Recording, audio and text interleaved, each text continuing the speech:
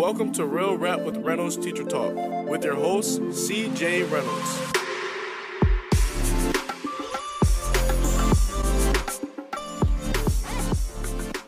What's up, everyone? What's up, Janelle? What's up, John? I'm going to jump into this so that we can make the most of our time, and then we can take it from there. I see you, Miss Henry. So this is how do I even want to begin this?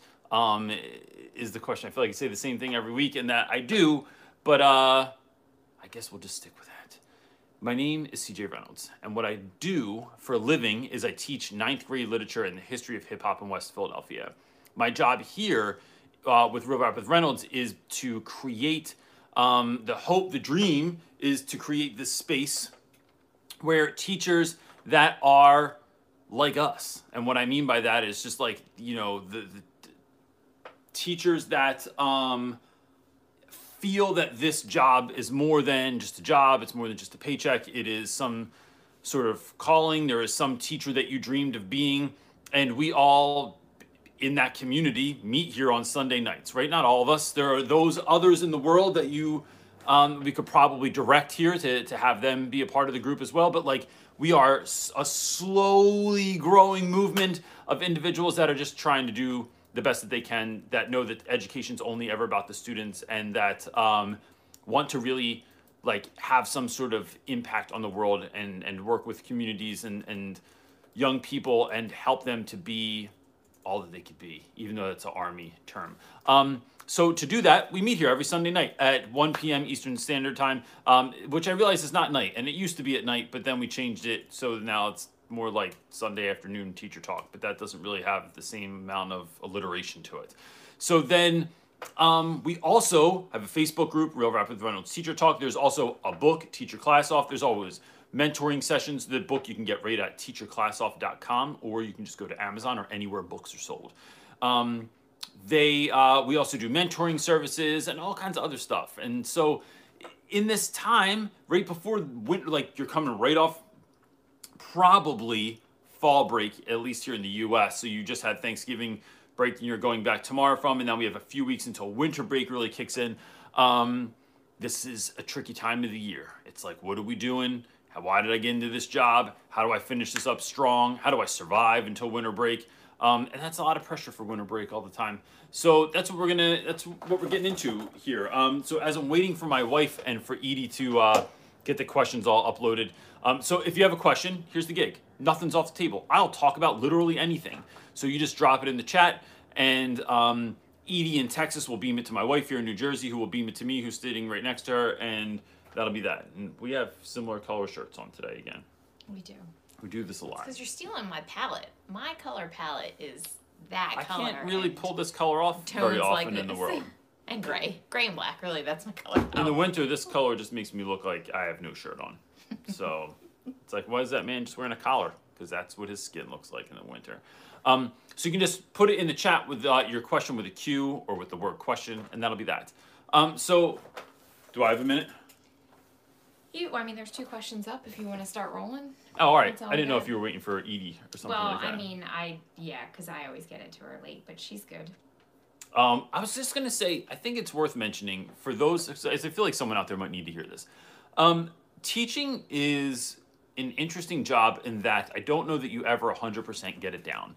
And I talk about this in my book, and I've talked about it before, but I'm feeling this last week or so that teaching, I think life in general, but I think teaching is a job in which you are always becoming, right? You're becoming a better version of yourself. You're becoming something for this year's students, or this year's initiative, or this year's problem that's happening in school, or new thing that's developing in the world of education. So like you can't you could take a teacher from I don't know, that's been teaching for 50 years, and I don't know that they're always a great teacher for every year, right?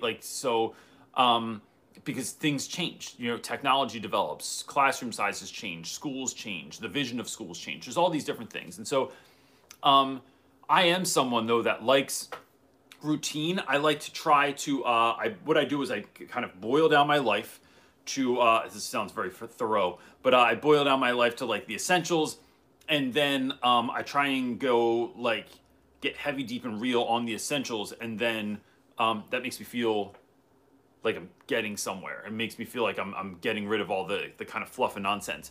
But with school, I do that, and then sometimes school, as in life, as in a lot of things in my life, I kind of get it to a point where it's like, all right, this is working real well. Like I have like, when we come in, we're doing this. I have these connections with these students and these connections with these staff members, and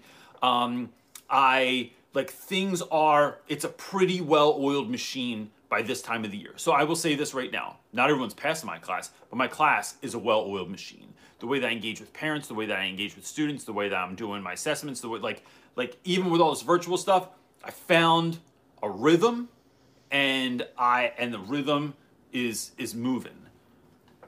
But any rhythm in life, right? If you're listening to a rhythm, gets boring after a while. Even my favorite drum beats, even my favorite like grooves of all time, I can't listen to them all the time.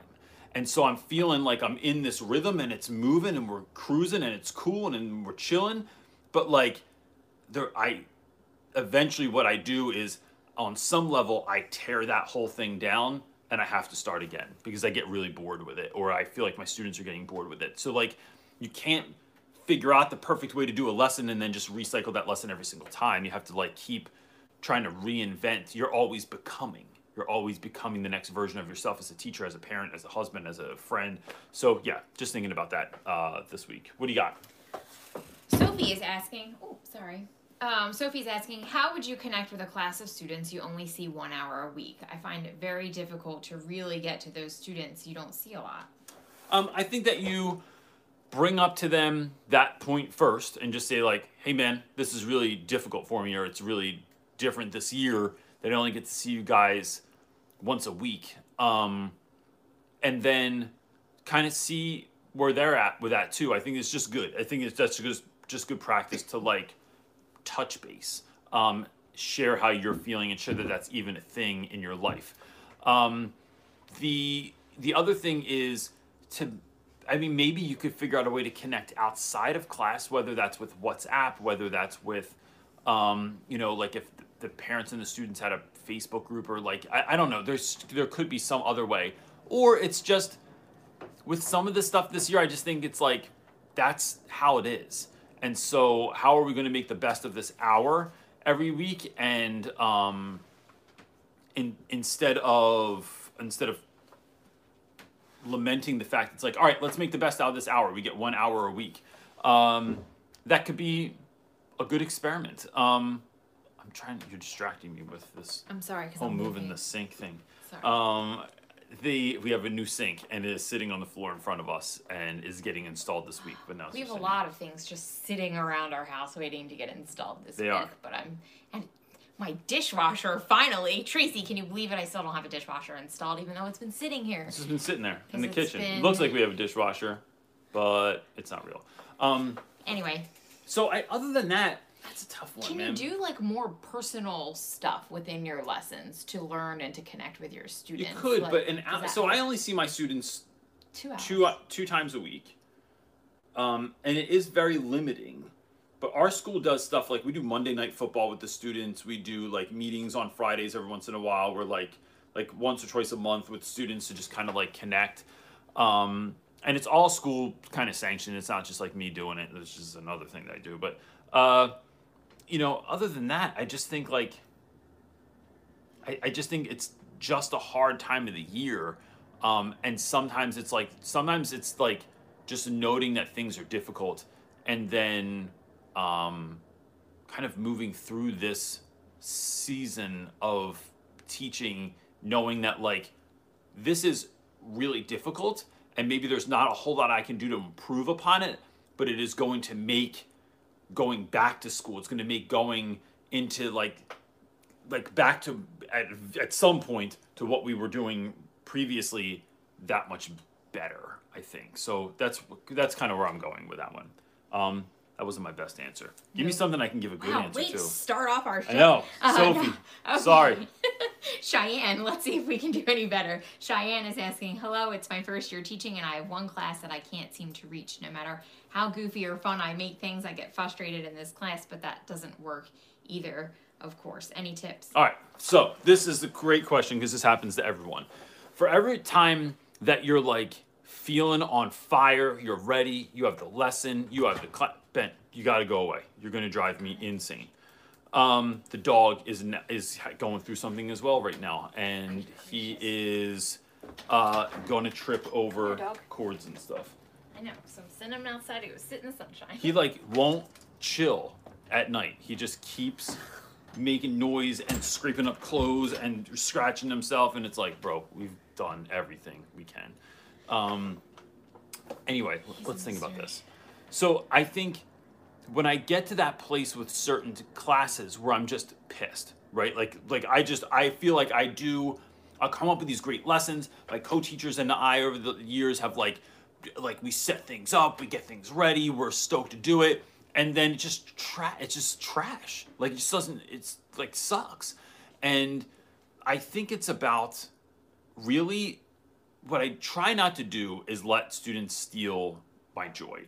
But in doing that, I think what you have to do is go on offense instead of defense, right? You're not batting cleanup now, but instead you're saying, listen, gang, we need to have a conversation today.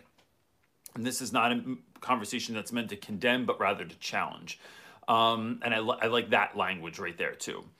We're trying to clarify some things. Because here's what I feel like I'm trying to do in class. See if you can get down with this. See if you can even notice this. If maybe you're not noticing it. That I realize that school's boring most of the day. Like most of your classes are very boring. This is not a diss to anyone. This is not a diss, but it's a diss to school, right? Like that school's just not really created with a way to keep students engaged most of the time. Like school as an institution is not created for that. And so when you feel like that, it's when you note that with students and say, but I'm trying to do this, right? Like I can't just do anything I want. We can't go anywhere we want. We can't I can't drive you to the Grand Canyon or just go to the city all the time or like every day's a field trip or something. But like, can we just note that like I'm trying to do this, but this is the resistance I'm being met with. And I think that sometimes that young people, there's two different ways. They're either doing stuff that they know is going to get under your skin and they know is going to be bothersome and that they know is like pushing buttons, right? Because you're a kid and that's what you want to do. You're always trying to feel out what are the edges, how far can I go? What can I get away with? What can I do? What am I allowed to say? And I'll say that's like my 13-year-old who's trying to figure out cursing. Right? Like, when can I curse? How much can I curse? What curses can I say? Can I say it outside in frustration when I'm playing a game with my friends? Can I say it in the house? Can I say it at the dinner table? And it's like, I don't really get mad at it because I realize that he's trying to figure that out. The other thing is when kids don't know what they're doing. Oh, my bad. We talked about this last week. Like, oh, my bad, Reynolds. I didn't realize. Sorry. Yeah, you know what? Like, I apologize. Because there have been times when I am doing something interesting with students and there's like 1, 2, or 3 kids that are just like completely off point, and then that leads everybody else to be off point, and then it's like, well, what are we doing this for anyway? So what I'll do is say, look, your whole goal is, Cheyenne, your goal is to help students learn, to help students win, not to entertain them. So and that's tricky too, right? Because I like the entertainment part, but it's what do the students need? So I will sometimes just say, all right, look, instead, we can just, if this is how you're best going to learn by like, here's the reading, here's the questions, here's the character chart, here's the worksheet, like whatever it is, and you're finding success with that, like I'm seeing actual growth in what you're doing, that's what we can do. Like that's fine. And then you find small ways to sprinkle the magic on that. But not every student, not every class wants all that kind of craziness. And that's something that I think teachers have to figure out, like, what do students need? Is class going to look like the way you wanted it to? because some years it just doesn't. And that sucks. But like some years, all your crazy ideas are the greatest. Every student gets it. Every student wants to do it. And then you might have a class one year that they're just like, bro, what do you do? Why are we doing this? Can you just give us the work? Like, can I just have the work? And it's like, oh, with a smile? And they're like, nah, just the work. You want a sticker? Nope, just give me work.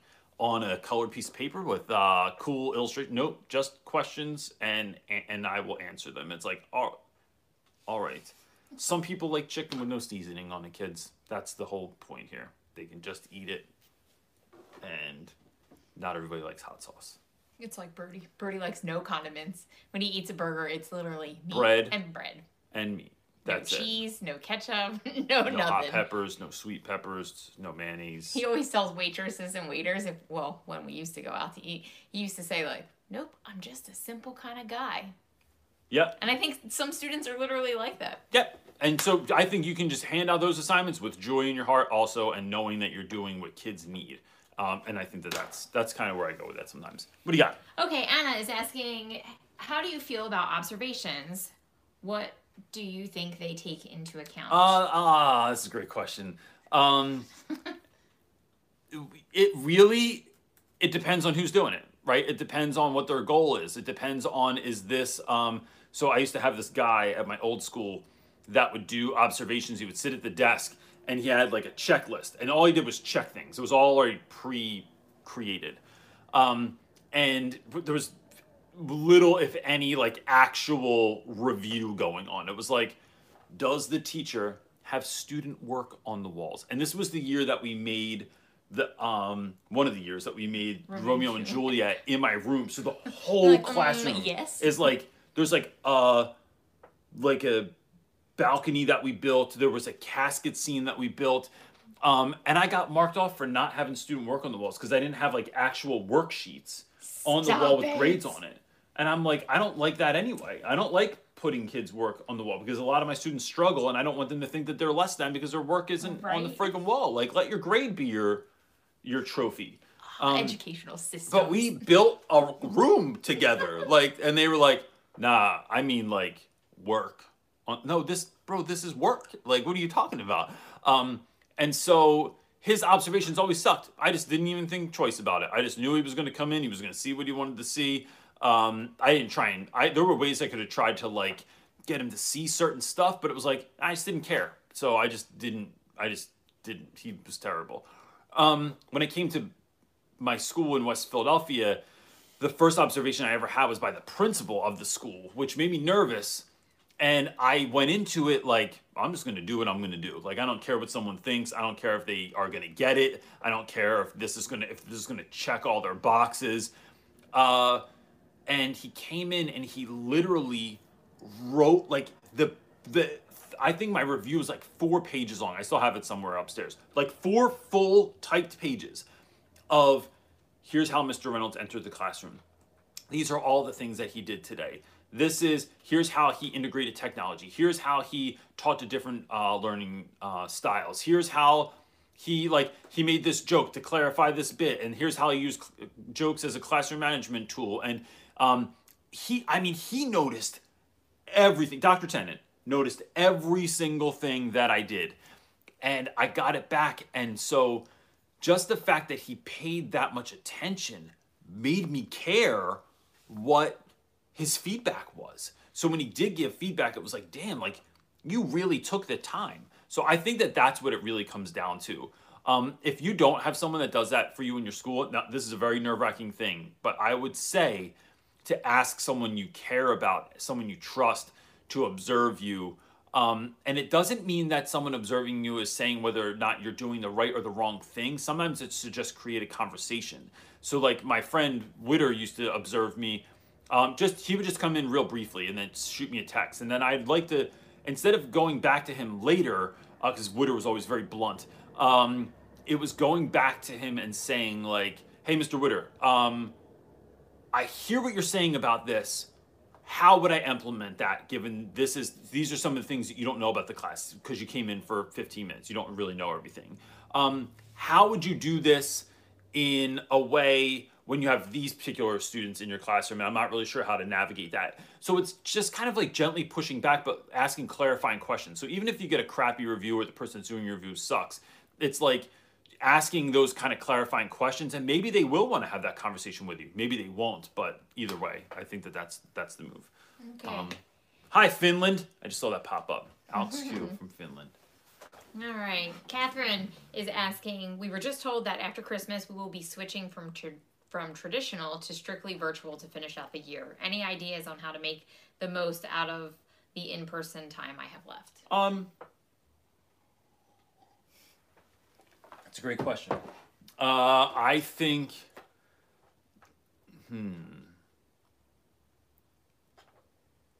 I've not had this question before, which I like, but just give me 1 second, because I'm thinking if from the jump, like real quick, what I would do is, one, I would start putting in place some of the things that you want to exist after you're completely virtual. So like, if we're learning online, what are you going to be using? Are you using Schoology? Are you using Google Classroom? Like something like that, making sure the kids are well versed in all of the things there, so they know how to find things on Schoology. They know where the Google Classroom forms are. They know how like you're going to organize it each day.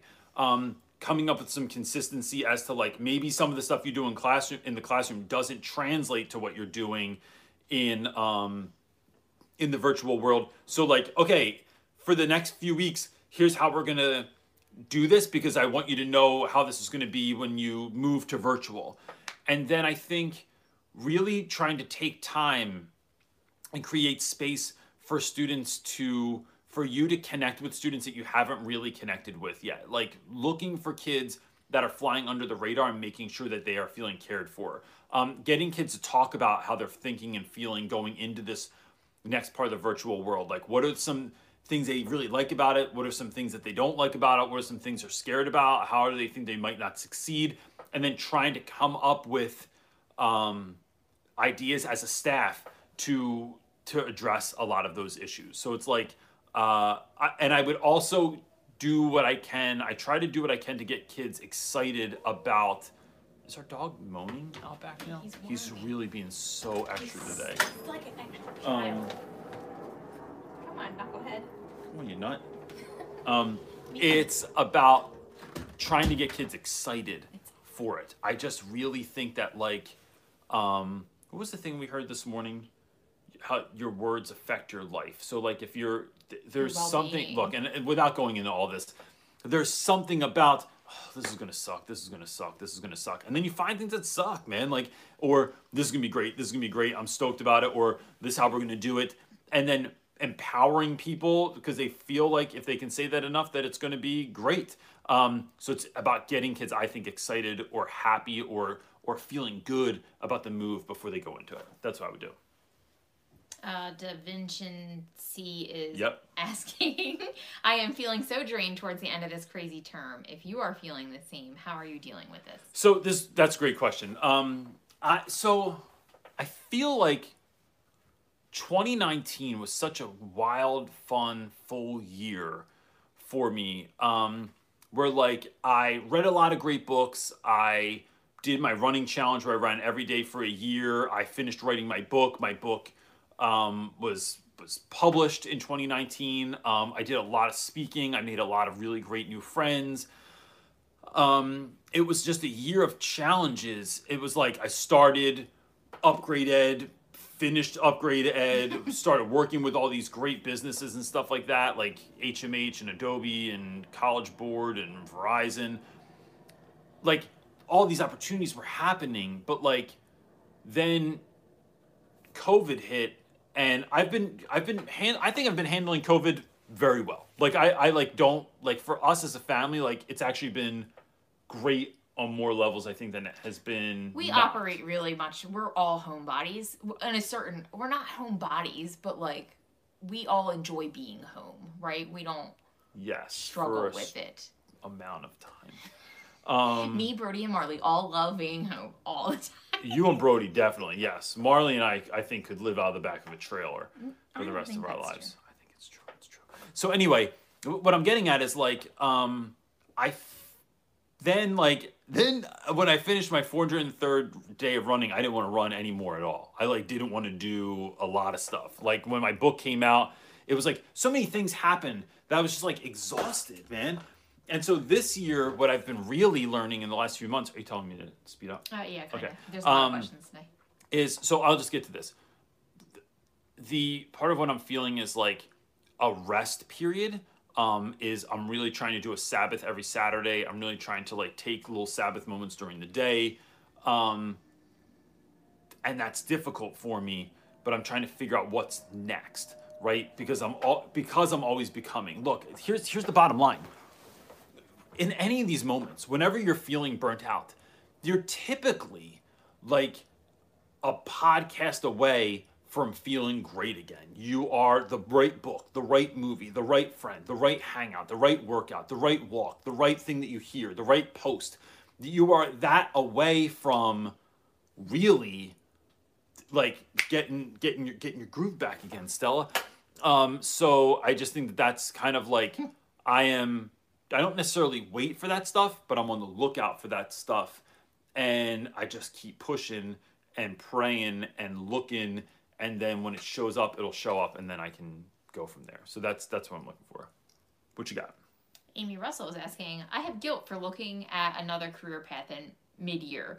I didn't want to let the circumstances overwhelm me, but it's literally becoming unhealthy for me and my family. Stress, pace, etc. All right. So Amy Russell, the most important thing in the world is your family, right? Like nothing, like it is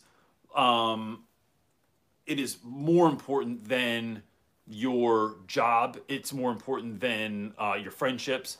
And so what I'm really thinking about is the idea that I was reading this book recently called The Emotionally Healthy Leader. And one of the things in the Emotionally Healthy Leader is leading out of your marriage or leading out of your singleness. And what that means is that this connection right here is so important that it is only out of the overflow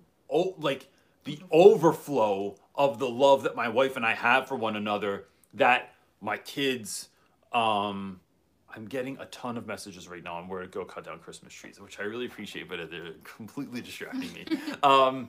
It is that overflow that is going to bless my students, going to bless my kids, going to bless my neighborhood, going to bless the people that I work with on YouTube and beyond. It's going to bless anyone. And so you know this when you know that, like, when things are good, like when you, like, whether you're married or whether you guys are single, like if things are good with you and yourself, you're feeling pretty good, things are going pretty good. Like school's going pretty good. Like I feel pretty good. Like my relationships with my friends are pretty good. When things are good with my wife or things are great with my wife, school's great, kids are great, relationships are great, like challenges are great. Like it comes out of that overflow. So I think that what I'm saying is if you're thinking about leaving your job, you should do it if you think that's going to help you operate out of a better place. I just think that because I think people feel too bad. They always feel bad about the kids. And I get that, right? I do too. Like that is important. Yes. But having someone around, this is not, and I want you to hear this a very specific way, Amy, because I've gotten to talk to you a little bit and I've seen you on here for years. So I have a sense of the kind of person that you are. It is when you are no longer in the place you're supposed to be, it's real hard to do the job that you feel like you were called to do. And so I think there's something to pushing through difficult years, pushing through pain, sacrificing, like living with that uncomfortability. I think that there's a real value in that sometimes. But I think that the real question is like, is it okay to quit in the middle of the year? Yes. I just think that it is. I don't think you owe anybody anything. And that if your children and your family are less are going to be blessed by that, then. But do you think that that's all? Wouldn't you want someone to adjust their job? So right, like the expectations on teachers is overwhelming. Oh, all right, and so we can talk about that. So kind of do what you do of like, I just don't do it all. Let me tell you what I do. This is how confident I am in what I do. Like I just. But you do this every year. I do. Even in school, and that's what people don't know. So let me say this. I'm going to say this right on the internet. Because I just think that Amy Russell could be potentially like so overwhelmed. It's because of like, I mean, I have no idea. I don't know what her case is, but I think COVID is but even if it's not Amy Russell, somebody else is going through this right now. There are so many unbelievable things being put on teachers right now that it's just impossible to catch up. So every time a kid in my class misses my class, they are absent, I am supposed to email home to let them know. That is an insane amount of emails I would have to write every day. Every time someone does something they're not supposed to do. Every time someone, they're just like, they just don't respond, right? So like you're on a Zoom call and you're calling someone's name and calling someone's name and calling someone's name and they're not there. You're supposed to put them in a waiting room, and then you're supposed to contact someone at the school who's supposed to come and watch your class, and then you're supposed to step out and talk to that child who's not really there anyway. And then after that, you're supposed to log it into PowerSchool, and then after that, you're supposed to call home to let them know that you logged into PowerSchool and what the repercussions are going to be. Bro, I don't got time for all that stuff. Like, I'm trying to teach and come up with lessons. Like, that's enough. And keep up with special education paperwork, which is literally the only paperwork I care about. We are supposed to do lesson plans now all of a sudden. After 10 years of no lesson plans, we are supposed to do lesson plans. Here's what I got when I asked about lesson plans. Hey, so we're supposed to do lesson plans now? How come all of a sudden, since it's been 10 years, we haven't done a lesson plan? I'm just curious as to why we're moving towards this. Well, because teachers need to be doing lesson plans. All right, so, but like, is there like did you read a study? Is there a new paper out? What's the rationale? Are we trying to develop some kind of curriculum or rabbit trail? Like, what's the idea here? I mean, look, you guys are teachers, and teachers do lesson plans. You have to hand in lesson plans. All right, yeah, but you're not really answering my question, because like, I'm just kind of wondering, like, why are we doing? Because you're a teacher, and teachers do lesson plans. You know what I don't do? Lesson plans. I haven't handed the lesson plans yet because I just am not going to do it because it's dumb. Because I know that they're not looking for anything. No one's going to read them.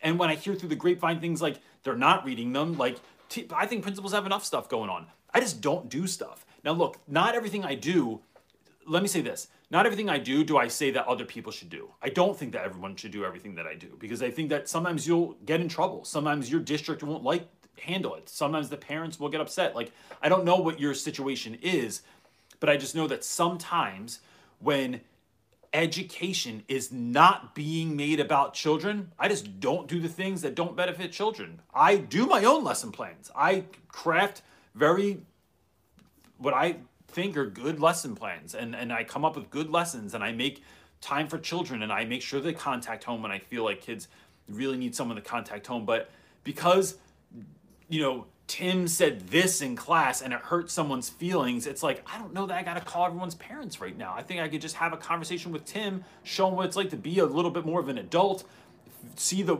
error in his ways, help him correct it, and then we move on with life. I don't have to document every single thing. I'm not a cop.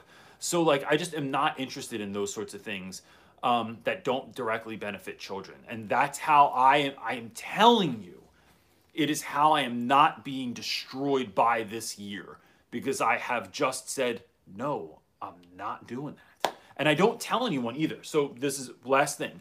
My wife, if you get an email that says everyone has to start doing lesson plans or due Monday, that's it. That's literally what we got. All lesson plans are due on Monday.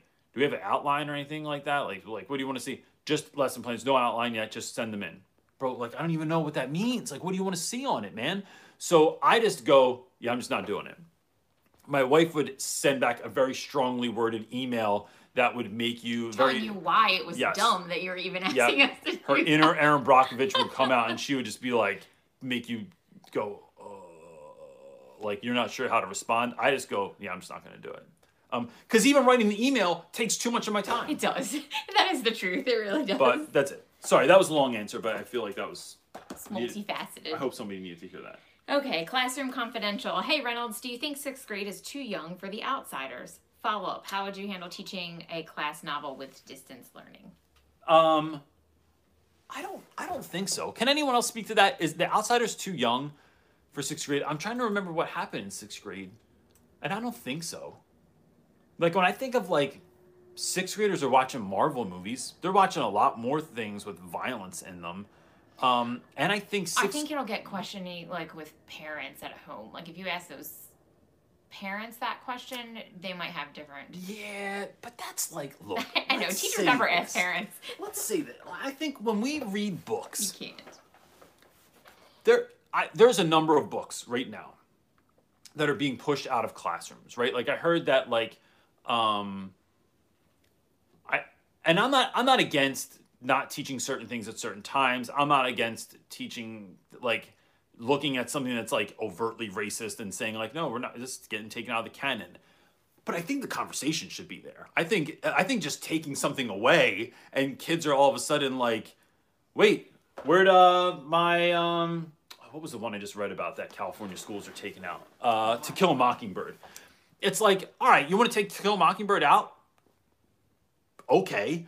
Can we have a conversation about it though? Like, can we teach the kids why we're no longer doing this? Or can we speak back to the voices that are in the book? Just because the book says something doesn't mean it's truth, right? So like when we would read Of Mice and Men, and there's like one black character that lives on the farm and he's treated a very certain way and they talk about him and it's like, it's a really impactful scene. When the students see that like there is clear racism on the farm with regards to this gentleman, we don't just like take it. We go, wait. We got to break this down.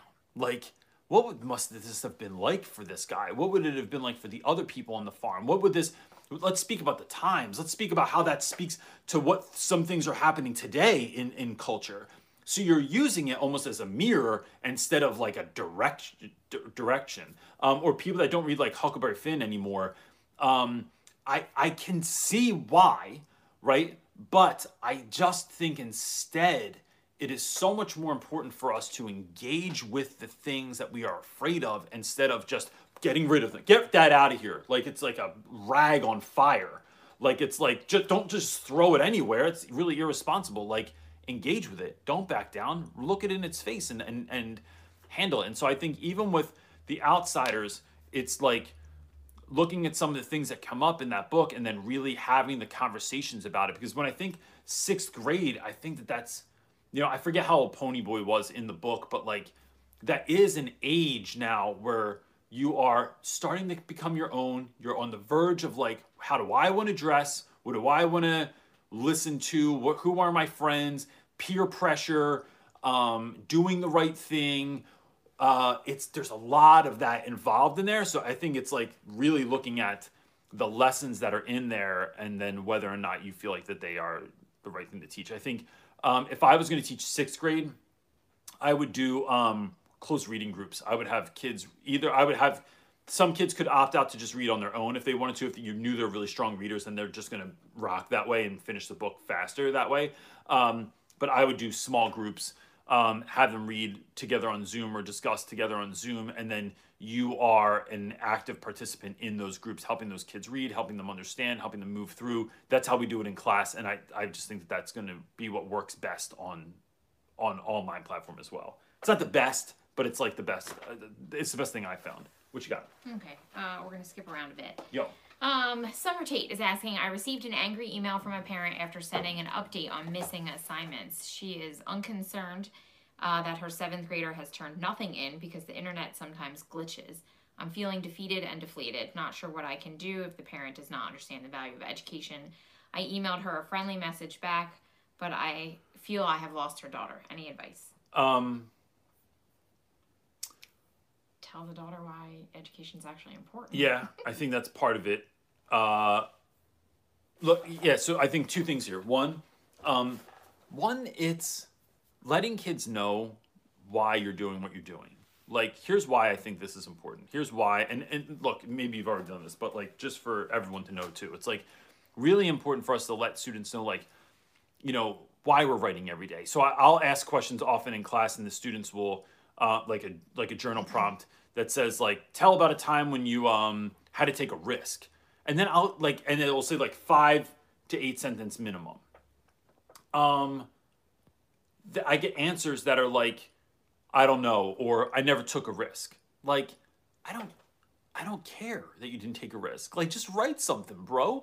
Like, make it up. I don't even know what like a story you could tell could be a complete lie anyway. And I break it down to them and say, like, the act of writing every day is what we're going for.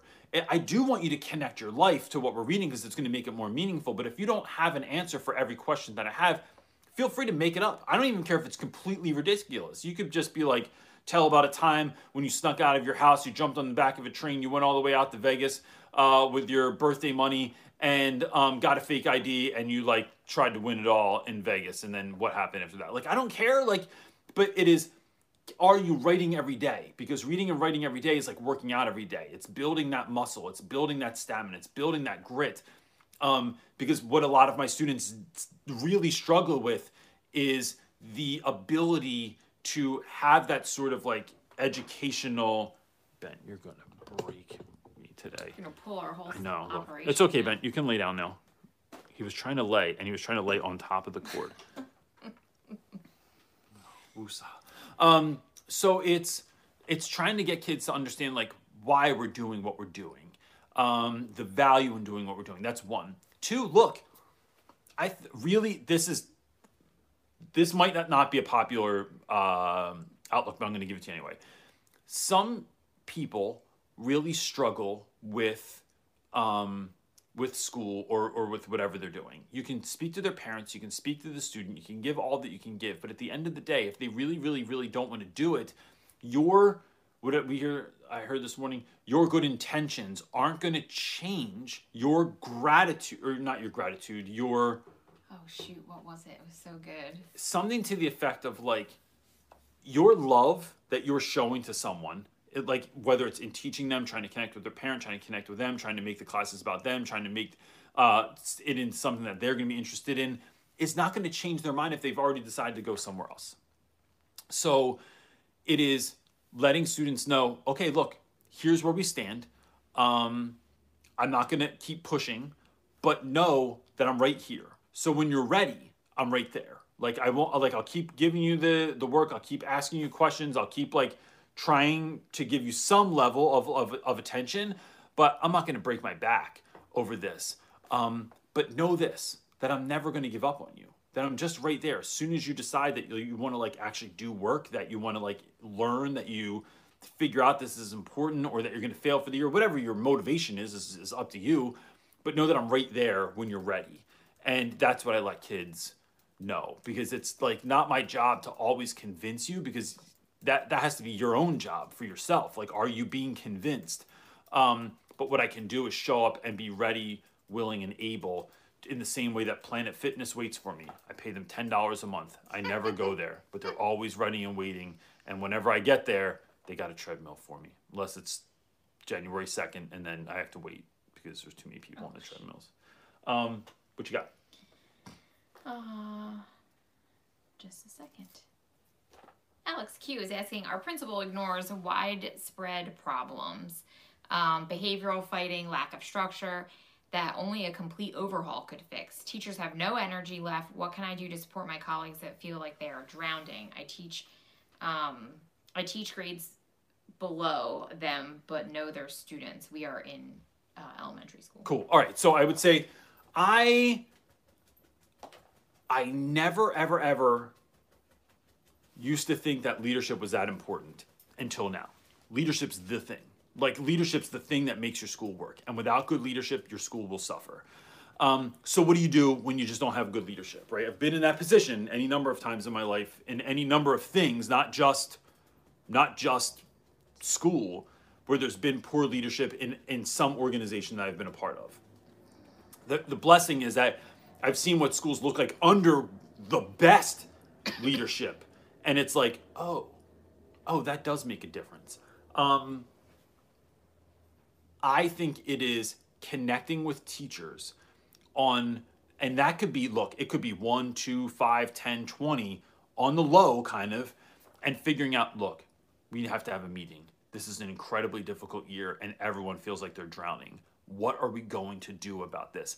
And what you don't want to do is try and partner with teachers that just want to complain. They just want to, say like, well, it shouldn't be like this. This shouldn't be part of our job. We should be easier than this. The principal should be doing this. Those things might all be true, but they don't get you anywhere, right? So it is, in my past, it's been like all the people that you've ever seen on my channel. It's like partnering with Cho, where Cho and I, which even though Cho doesn't work at my school anymore, we're still doing this for certain students where we are trying to figure out ways for them to find success. So it's like partnering with people that are going to want to do the work and figure out, all right, these 50 kids this year are failing. What are we going to do about it? And then come up with a plan. We're going to come up with a schedule. We're going to tutor them these days after school. We're going to have these incentives. We're going to allow this late work. We're going to, as a community, decide some things. And I'm telling you, Alex, that's really fun. I just think that it's fun. It can be aggravating if you want it to be, to think that you have to do that stuff. But like when you start identifying students that need help, when you start identifying students whose parents need to be contacted, that need after school help, that need like things, it's just not in their IEP, it's just not in the school's curriculum, it's just not ready. And then you as teachers go, nah, we could figure that out. We could get that kid a Kindle. We could get him headphones. We could get, I could spend a little bit of extra time on Wednesdays, like for 20 minutes after school, making sure he's organized, making sure that his backpack doesn't have things in it from 6th grade in it, even though he's in 8th grade. Like, I think that is super fun. And it works. It's like, I don't need the city to plant gardens around. I'll go plant gardens. I do it at night. I go out places and I put flowers where there didn't used to be flowers. I don't need the city to go water it or do anything, right? Like, you guys, you do you. Like, clearly there's not an importance on this, but this is a way that I like to love my neighbors, is by creating gardens around the neighborhood. And so like just doing stuff like that, it still works. There's still flowers now. And I don't even give a crap who gets the credit for it, but it's just like, that's a fun way to get down and do it.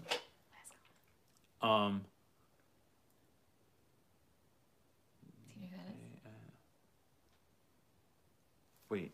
Oh, the last John. Yeah. Sorry for the no, that's fine. What's up, Lamar?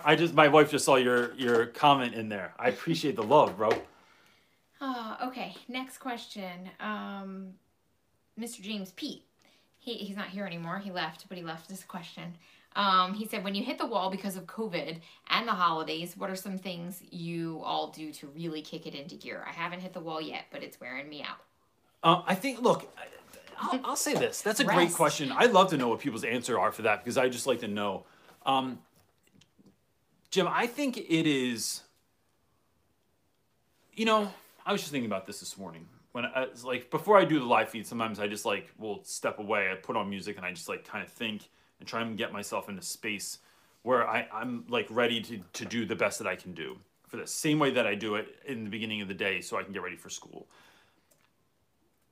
It's two things. One, all the things that I always do always work.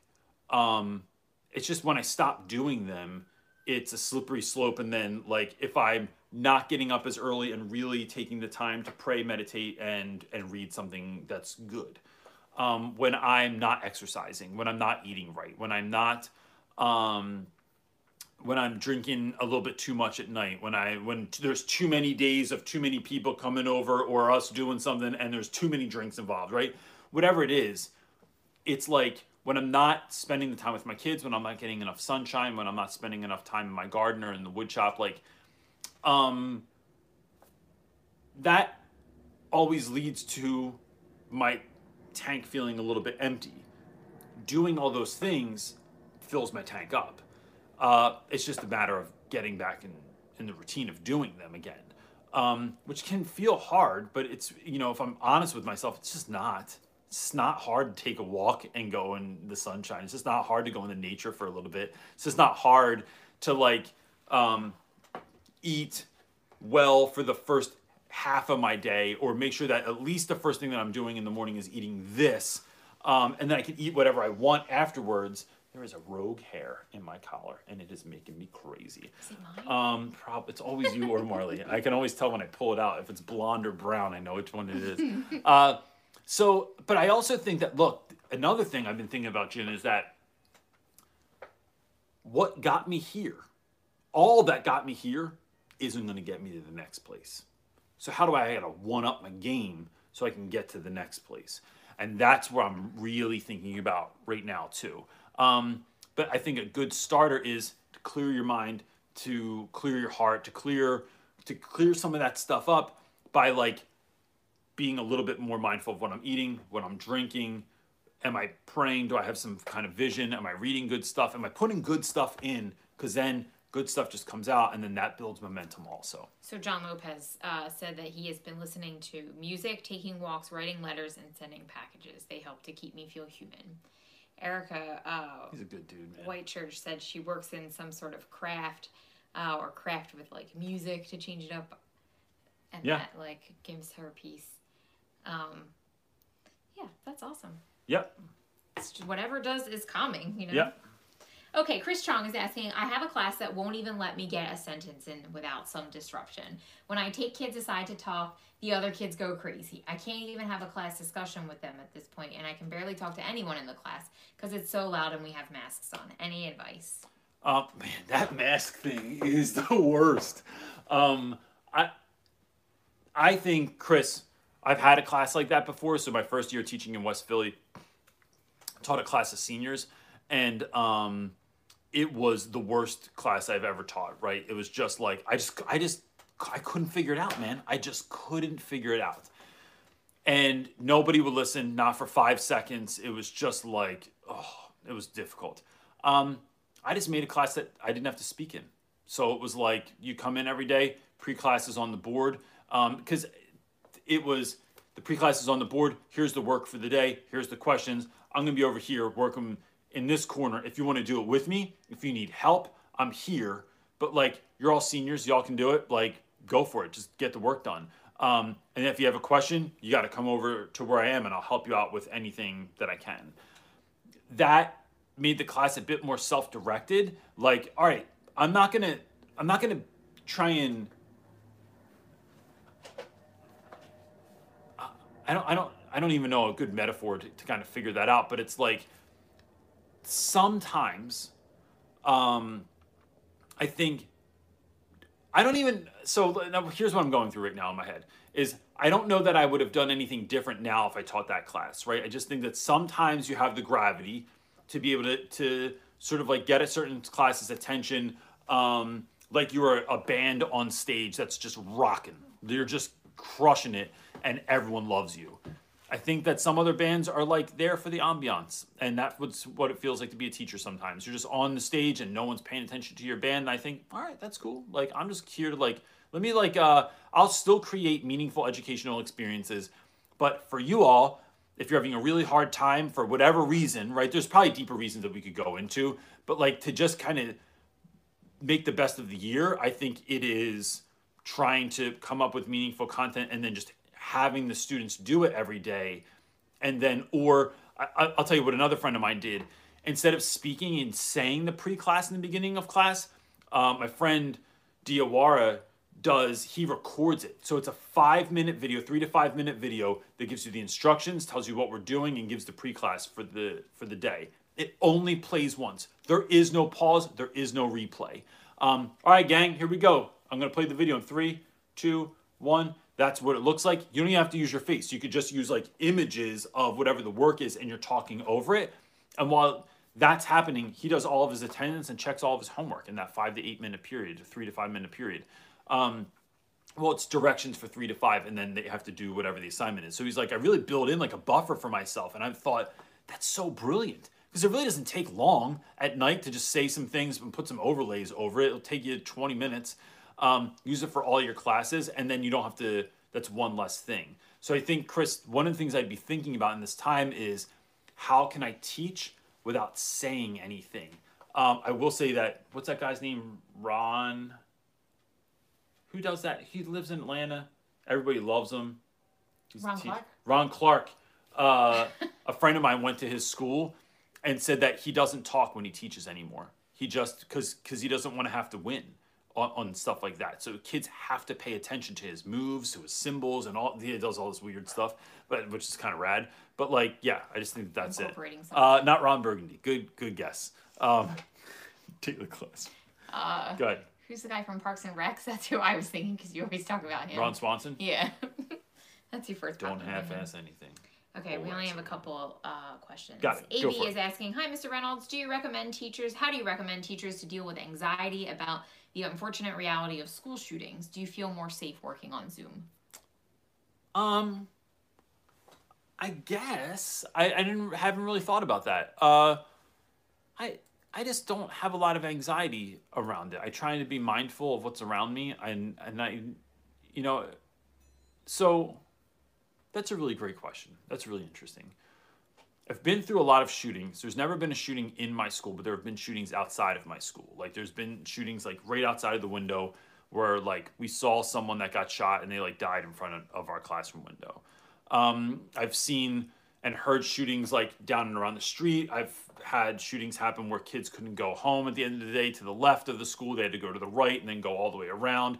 I've had times when I've had to like, we heard something might go down, and so we've been asked to like, not in a dangerous way, but like the idea that there's like an adult present on a corner really like alleviates a lot of stuff. I've been in moments where I've chased kids that I knew were about to go get into some really gnarly stuff and guns were going to be involved, and like faculty members and I have like run down the street to try and stop those kinds of things.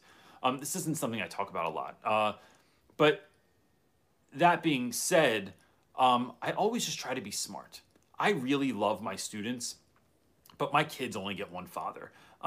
So I try not to put myself in tricky situations. I try to make sure that my students know how to handle running it. down a street. Well, but even when I did that, that's a good point. Even when I did that, like I remember Stu and I running down the street, and I remember thinking, like I had Brody and Marley, and Stu has his son. Yeah. So it's like I'm not just running down the street. I'm like always mindful of like, all right, I could just duck behind this car. I could lay behind this van. I could like, you know, I'm not trying to like be, this isn't an action movie, and I'm not even an action guy, right? Like I'm more of a smart ass. What am I gonna do? Show up and use my words? Like jokes? Don't worry, guys. But so I'm always trying to be smart about that, but it's just, you know, I think about the students. Like if they still have to show up to school, then I should still have to show up and teach. And just being mindful of like, if something did go down, would I have a plan? And so I don't have to think about it when it would happen. And I do. I always have a plan. I know, I've thought about it many, many times in my head. I know exactly what I would do to ensure the safety of my students if something did go down. So I think that's what I'm thinking about. All right. Data Classroom is asking, how did you know that your school was the place for you to teach? What were some of the qualities that you were looking for in your school? I teach high school science. That's a great question. I don't know. I didn't think of it in terms of whether or not my school was a good fit for me. But I would if I did that again, right? So, I have always known that I was called to teach at a school where they just needed good teachers. They needed good teachers that were going to stay over and over and over again. I needed to teach somewhere where I was working with folks that were living on the margins, the people that were kind of like often overlooked or forgotten. And that, from the time I was very young, is something that I've like worked with. Like, I mean, I live in a neighborhood where like me and eventually like us and two other families moved to a neighborhood that we felt could use good neighbors. That's a pretty rough place. We now have like, you know, at our largest, I think we had like 50, almost 60 people that all lived in the same neighborhood for that reason. Like people came to do that. And we started community gardens, and we started food pantries, and we started coaching soccer teams, and like getting involved in the community. But that's what I felt called to do. I'll just say that like every time I've ever done something like that, where I am kind of waiting on instructions, like I feel like I'm in this season right now, I'm waiting on instructions, that when I knew it was time to get married, bam, knew it in a second. I remember where I was sitting on the kitchen steps. I had a weird kitchen with steps in it. And I remember it just hit me. When I knew it was time to have kids, I just knew it right away. When I drove into the neighborhood that I live in, I remember driving down the street. I remember the intersection I was at just on the block from my house. I knew it immediately. I knew when I walked into my house, this was the house I was supposed to own. And I knew why. I knew when I went to my first school, even though that place was a total train wreck, I knew that I was supposed to teach there. I knew when I was in West Philly that I was supposed to be there. And so I just kind of always intuitively know. But I think going forward, it's a difference between like my wife and I talk about when we first got together. I didn't have like a list of like, I was 18. I didn't have like, well, let me ask you first of all, what are your relationships like with your parents? How much debt do you have right now? Like, I didn't think about things like that, right? I was like, I think you're kind of cute. Like, we should just make out. And then that was it. That was like the criteria. Oh, you're kind of fun? Rad. You like the same music I do for the most part? Yes, cool. But now I think if I was like, we always kind of laugh that like, if you were going to get into a relationship again, right? Like if you know, something CJ happened. has this grand idea that he wants us to like both make profiles on on a dating like, are they web Dating app, yeah. Dating Shows how app. we are totally dating ourselves right now. And he wants to see if we will actually be matches for each we're other. compatible. He thinks this would be a fun game. Let's see I if go, no. Does the algorithm think we are a good match? I don't think so. But the idea there though is like, we also said like, now if I was going to get together with someone, I 100% want to make sure that they had like some decent relationship, that they've dealt with some of their issues, that they don't have $60,000 in debt like before I Are you get a in a healthy relationship. emotional person? Yeah, right? exactly. No. Like, you know, those are things that I would want to know. I think if I moved to another school, there would definitely be, it would be a both and. It would be like, do I feel called to be here? And do I feel like this is a good fit for me, knowing the kind of teacher that I am, the kind of things that I like to do? Because I have worked on my craft so much. If I go to a school that's like, nope, we have completely scripted lesson plans and we're going to, you know, whatever. It's like, if this is like, oh, no, I'm not doing all that, then I would know that that's not a good fit for me. I think I would just go work for Hamish Brewer, really. I would just be like, bro, hi there. Don't do it. Don't do an accent. need You're a- terrible at it. Okay, I ready? need a You have job there, mate. 2 more questions Got until someone pops it up again. Daryl Shannon is asking, have you ever thought about going into the administrative part of education, principal, etc.? If so, what would your school vision be? That's a great question. I think, I don't know that I would go into admin. I've been asked many times, and I've been talked to about grooming to get into administration. I just think that administration is like, vice principal just seems like you're just dealing with everyone else's problems, right? And principals, I don't know. I don't know that that's something I feel called to do. If I was, so I do feel a call into some sort of leadership position going forward, but like, I'm still trying to figure that out too. I think it would just be, look, I just think as a principal, if I was in charge of a school, I would want the students to know, I would want their parents to know, and I would want the teachers to know that we are here because of kids. The end. The only way we can really serve children is by really caring for our teachers, right? We can care for our students, but if we're not caring for teachers, we're doing nothing. And I would just get rid of things like I think I would make school so you could have as many days off as you wanted.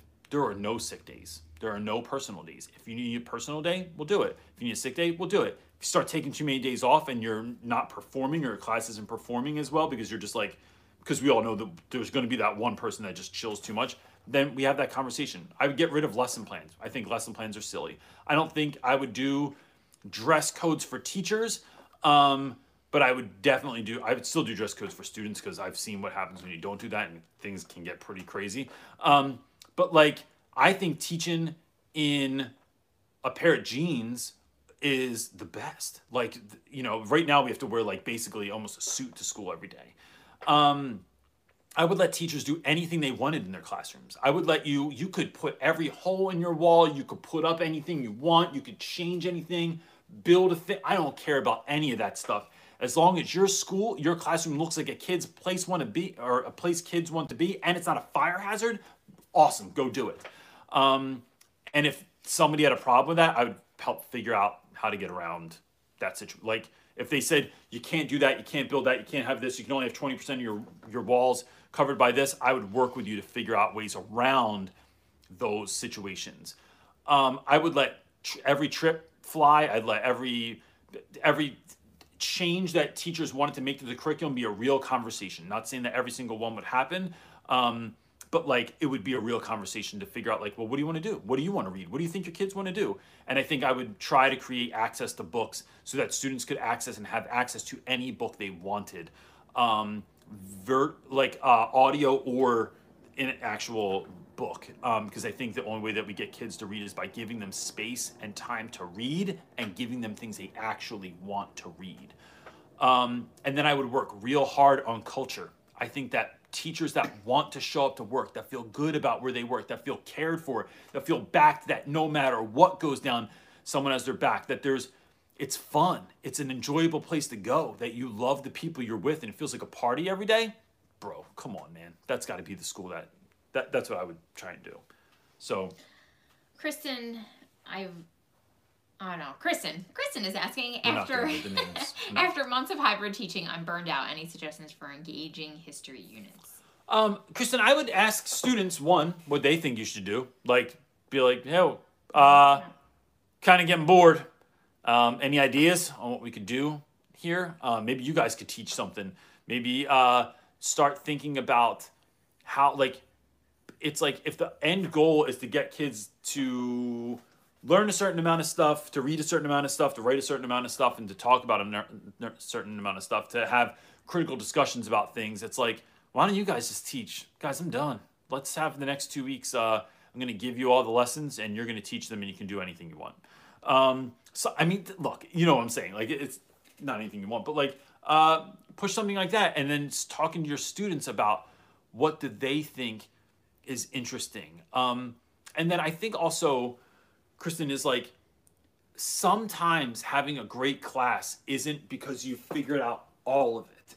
Sometimes having a great class is like, how can I make the prep, like, or the do now, or the pre-class, or whatever you want to call it, like, more engaging or fun, or just not be boring? How can I let's think of a way that, like, if we're reading this week or if we're taking notes, like, what's one silly thing I could do to brighten up this thing? Because sometimes chopping wood's chopping wood, man. And sometimes school kind of feels like that. Sometimes, like, you don't just love every single thing that you're doing, but in that, how can we work together to, what's the spoonful of sugar that's going to make the medicine go down? And I just think that's like if you hate reading and we have to read for 20 minutes, like, every whatever, how many days a week you're doing it, can I give you a book that you're really going to like? Can I play some beats in the background that's going to make the classroom a little bit more of a vibe? Can we turn some of the lights down? Can we put a Glade plug in so it smells a little bit better in here? Like, can we create the vibe so it's not like you feel like you're sitting in a doctor's office reading some tired-ass old magazine or book that's been there for the last 50 years.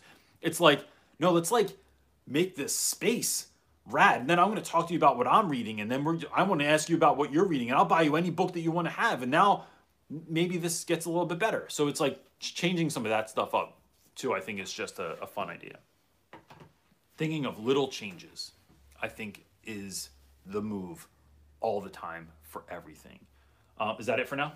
Oh, there's more, but there's always more. in 20 minutes. I know. I'm trying to, like, really be mindful of this Sunday too, though, because it's the Sunday before we go back, and it's Christmas time. So here in the Reynolds household, James Pete would know, with all the things, it's overwhelming. Yeah. So, gang, look, as you're going into these last couple of weeks of school, I would just say a couple of things. One, be mindful as the holidays get closer that students, this isn't a happy time for everyone.